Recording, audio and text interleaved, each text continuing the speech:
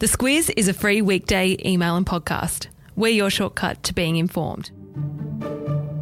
Harry and Meghan's recent revelation that they'd like to step away from royal duties threw up a whole lot of questions here at the Squiz. Things like what it means to be a senior royal, how are the royal family funded, and how they work with the media. In this episode, we'll tackle all of that, as well as talk you through Harry and Meghan's new arrangement and how it'll work. Squiz Shortcuts is your shortcut to more than the headlines. I'm Kate Watson. And I'm Claire Kimball. So Claire, we know the Queen is the head of the royal family. Her son Charles is heir to the throne, followed by William and then little Prince George. Meghan and Harry, in their original statement, said they'd like to step back as senior royals. What are the qualifications to being a senior royal? Being a working senior royal isn't just a matter of birth or marriage. It's also about an expectation that you'll serve and survive. That is that you'll engage in those hundreds of ceremonial and civic duties every year, but also ensure that your actions aid rather than threaten the survival of the House of Windsor. Until recently, Harry and Meghan were considered senior royals. Who else? The term senior royal isn't actually an official one, but it's used to describe those who are high up in the line of succession. So we've got those people you mentioned, as well as the Duke of Edinburgh, Camilla, Catherine and their kids. And the rest of the royal family is made up of the Queen's children, their kids, their grandkids, as we know. The crux of the question, though, is what are Meghan and Harry giving up by stepping down as senior royals? They're giving up being on the front line of Team Windsor. Harry and Meghan referenced wanting to continue to serve the monarchy in an official capacity, but that's not to be. Harry said that he's giving up the only life he's known, and now they'll venture into that world, as us adults do, of financial independence. Which takes us to the awkward money question, which is really a very important one when it comes to how this new arrangement will take shape. First, we need to understand how the royals are funded. Let's do that now. So the royals are pretty wealthy in their own right? Yeah, they've got a lot of money through the Duchy of Lancaster. That's the Queen's private portfolio of commercial, agricultural, residential properties. Some of that dates back as far as 1265. This money, which generates an income of about £20 million a year, is generally used by the Queen to pay for official and private expenses, as well as members of the royal family who undertake official engagements on her behalf. And they also have a private estate, the Duchy of Cornwall, which provides funds to the throne's heirs. Its income, which generally amounts to about £20 million a year, is sourced from a number of properties that it owns and operates, including a number of islands and rental cottages in Wales and Cornwall. Prince Charles controls that estate and hands out payments to his sons Harry and William through that estate. And what about, we'll get back to that in a minute, but what about all the other members of the royal family? How are they funded? So there's the sovereign grant, and that is largely made up of taxpayer funds, which is valued depending on how much money the Crown Estate makes. So the Crown Estate is a huge portfolio of land. It includes things like Regent Street in London and Ascot Racecourse. So depending on what it's brought in, that grant, which generally amounts again to about 25% of their net income, it pays for costs associated with their official duties and with the upkeep of occupied palaces and staff costs. So given the royal family receives a good chunk of its money from the taxpayer through that sovereign grant, how are the royal family kept accountable to what they spend? Is there some sort of reporting process? Yeah, there's the release of an annual report of its income and expenditure every year, but broadly the royal family are really quite secretive about their finances and they are exempt from freedom of information laws, but there's a lot of course, media scrutiny on these sorts of things, and the Queen is quite well known for keeping a fairly tight handle on that so that they're not embarrassed by any spending. So it's as much about the optics and the pub test as it is any formal reporting for the royals. With all this background, let's get back to how this fits in with Harry and Meghan's new arrangement. Harry and Meghan were hoping, as Harry said in a recent speech, that they would be able to continue, and this is the quote, serving the Queen, the Commonwealth and my military associations, but without public funding. Unfortunately, he says this wasn't possible. Let's start with the public funding aspect of this statement. What has the Queen said and what does it mean? So what the Queen has said is that they will no longer receive public funding, and that really is the sovereign grant part of their income. That's only about 5% though of what they take in each year. So the majority of their income has come from the Duchy of Cornwall traditionally. That's the money that Charles has to divvy out to his sons. Does Harry still get a look in there?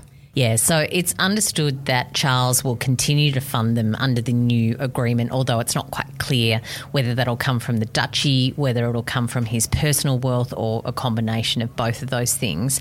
Money from the duchy that they received was just over £5 million in 2018 and 19, so that was 95% of their income. So it's still a little murky as to how that arrangement will work with Charles. But back to taxpayer money. One thing that did cover was a recent renovation to their UK home, Frogmore House. Yeah, and they've said that they're going to repay the £2.4 million cost of renovating that UK home. They'll also pay a commercial rent on that property going forward. I wonder what that'd cost. They're speculating around £10,000 a month. Pricey. Yeah, and it's weird because it's on an estate, so you can't really get a commercial rent read on it. It's all very complicated. Exactly. They're not going to rent it, like put it in the classifieds and then see who they can get for it. Got it. So as far as their titles go, the statement from the Queen also made clear the Sussexes will not use their HRH titles as they are no longer working members of the royal family, but they'll continue to maintain their private patronages and associations, for example. So Harry has 16 patronages. That includes things like the Invictus Games Foundation, also the AIDS charity Centre Ballet, which is one that he founded and is, of course, a cause that was very close to his mother's heart. Meghan has 4 patronages, including the Royal Theatre and the Association of Commonwealth Universities. And they'll still be known as Meghan and Harry, Duke and Duchess of Sussex, a title given to them by the Queen when they were married. How come they still get to be the Sussexes? Because the Queen says so, and she conferred it to them. She can take it away from them, but they are still royal. They are, he still is the son of the Prince of Wales, which is a big deal in the royal family. So it's something that they'll keep. He's of course also 6th in line to the throne currently. So whilst it'd take a lot for him to be called up to the top job, does he keep his position? Yes, he does. Nothing changes in that line of succession. That is a birthright. All right, let's have a look at everything outside of the financials and the titles that are part of this new arrangement now, as well as some sticking points. Now, you touched on this earlier, Claire. In the Queen's statement, there was a stipulation that they were to step back from royal duties, the two of them, and that included all official military appointments. This is a big deal for Harry. It really is, and actually looking at what he said about it, it seems to be one of the things that he's most sad about. He had 10 years of military service in the army, including in Afghanistan. From his statements, you can get a real sense of sadness as he loses those sort of honorary, ongoing associations that he had with the military, including with the Royal Marines. The quote from Harry was that I will continue to be the same man who holds his country dear and dedicates his life to supporting the causes, charities and military communities that are so important to me.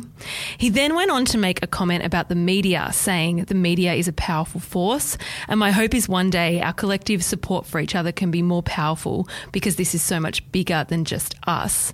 On their Sussex Royal website, Meghan and Harry have said they want to engage with grassroots media organisations, young up-and-coming journalists. They want to invite specialist media to events. They want to provide access to credible media outlets. The list goes on. They also indicated they will not participate in the royal rota system. What's the royal rota system? It is the machinery that sits behind the royals that recognises a handful of UK publishers and broadcasters, and it sort of has them on a sort of roster where they cover events that the royal family does.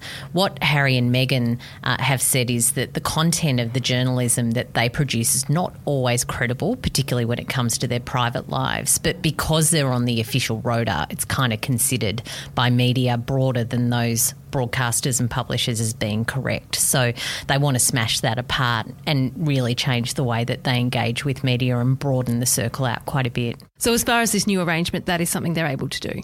Yeah, they can do whatever they want. They can run their own press office. Which they appear to be doing. Yeah. We've talked about Frogmore Cottage, which is said to remain their home in the UK.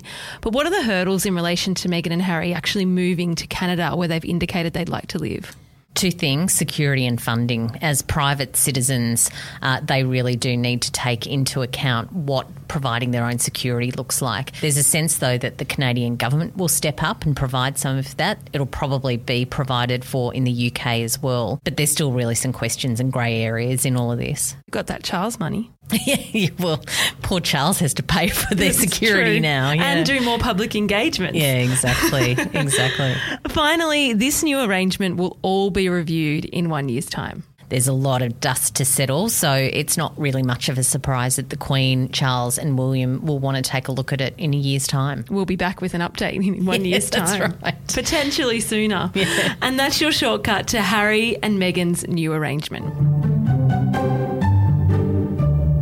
Each episode of SQUIZ Shortcuts, we recommend some further reading, listening, watching. There's a lot to read about this one. It's kind of difficult to make a recommendation. For me, it's really simple. I just recommend taking a look at Harry and Meghan's new website, sussexroyal.com. If you haven't already, it seems to be very well thought through, has a lot of the nitty-gritty detail about funding and the media and their stance on those aspects of their new lives.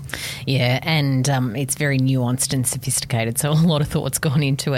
I've gone to their other major channel, which is their Instagram account. The link to Harry's speech, there's a video of that. It's really his first public comments about why they've done what they've done, and it's a really good insight into really how sad it all is. He does seem very sad. Yeah, very down about it, but sort of come to this and they're getting on with their lives.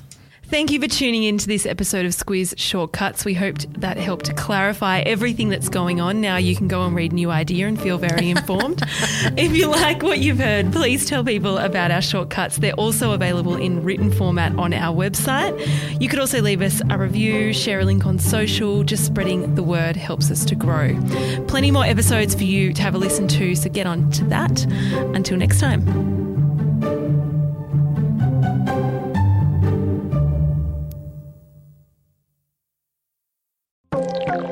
This week, our podcast is brought to you by Aware Super. Superannuation can sometimes feel like just another overwhelming life admin chore. But as a member of Aware Super, you'll have access to lots of free online tools to help you, like their My Retirement Planner, which allows you to see how much you might need for retirement and comes with an easy-to-understand plan of how to get there. Read the PDS and TMD at aware.com.au.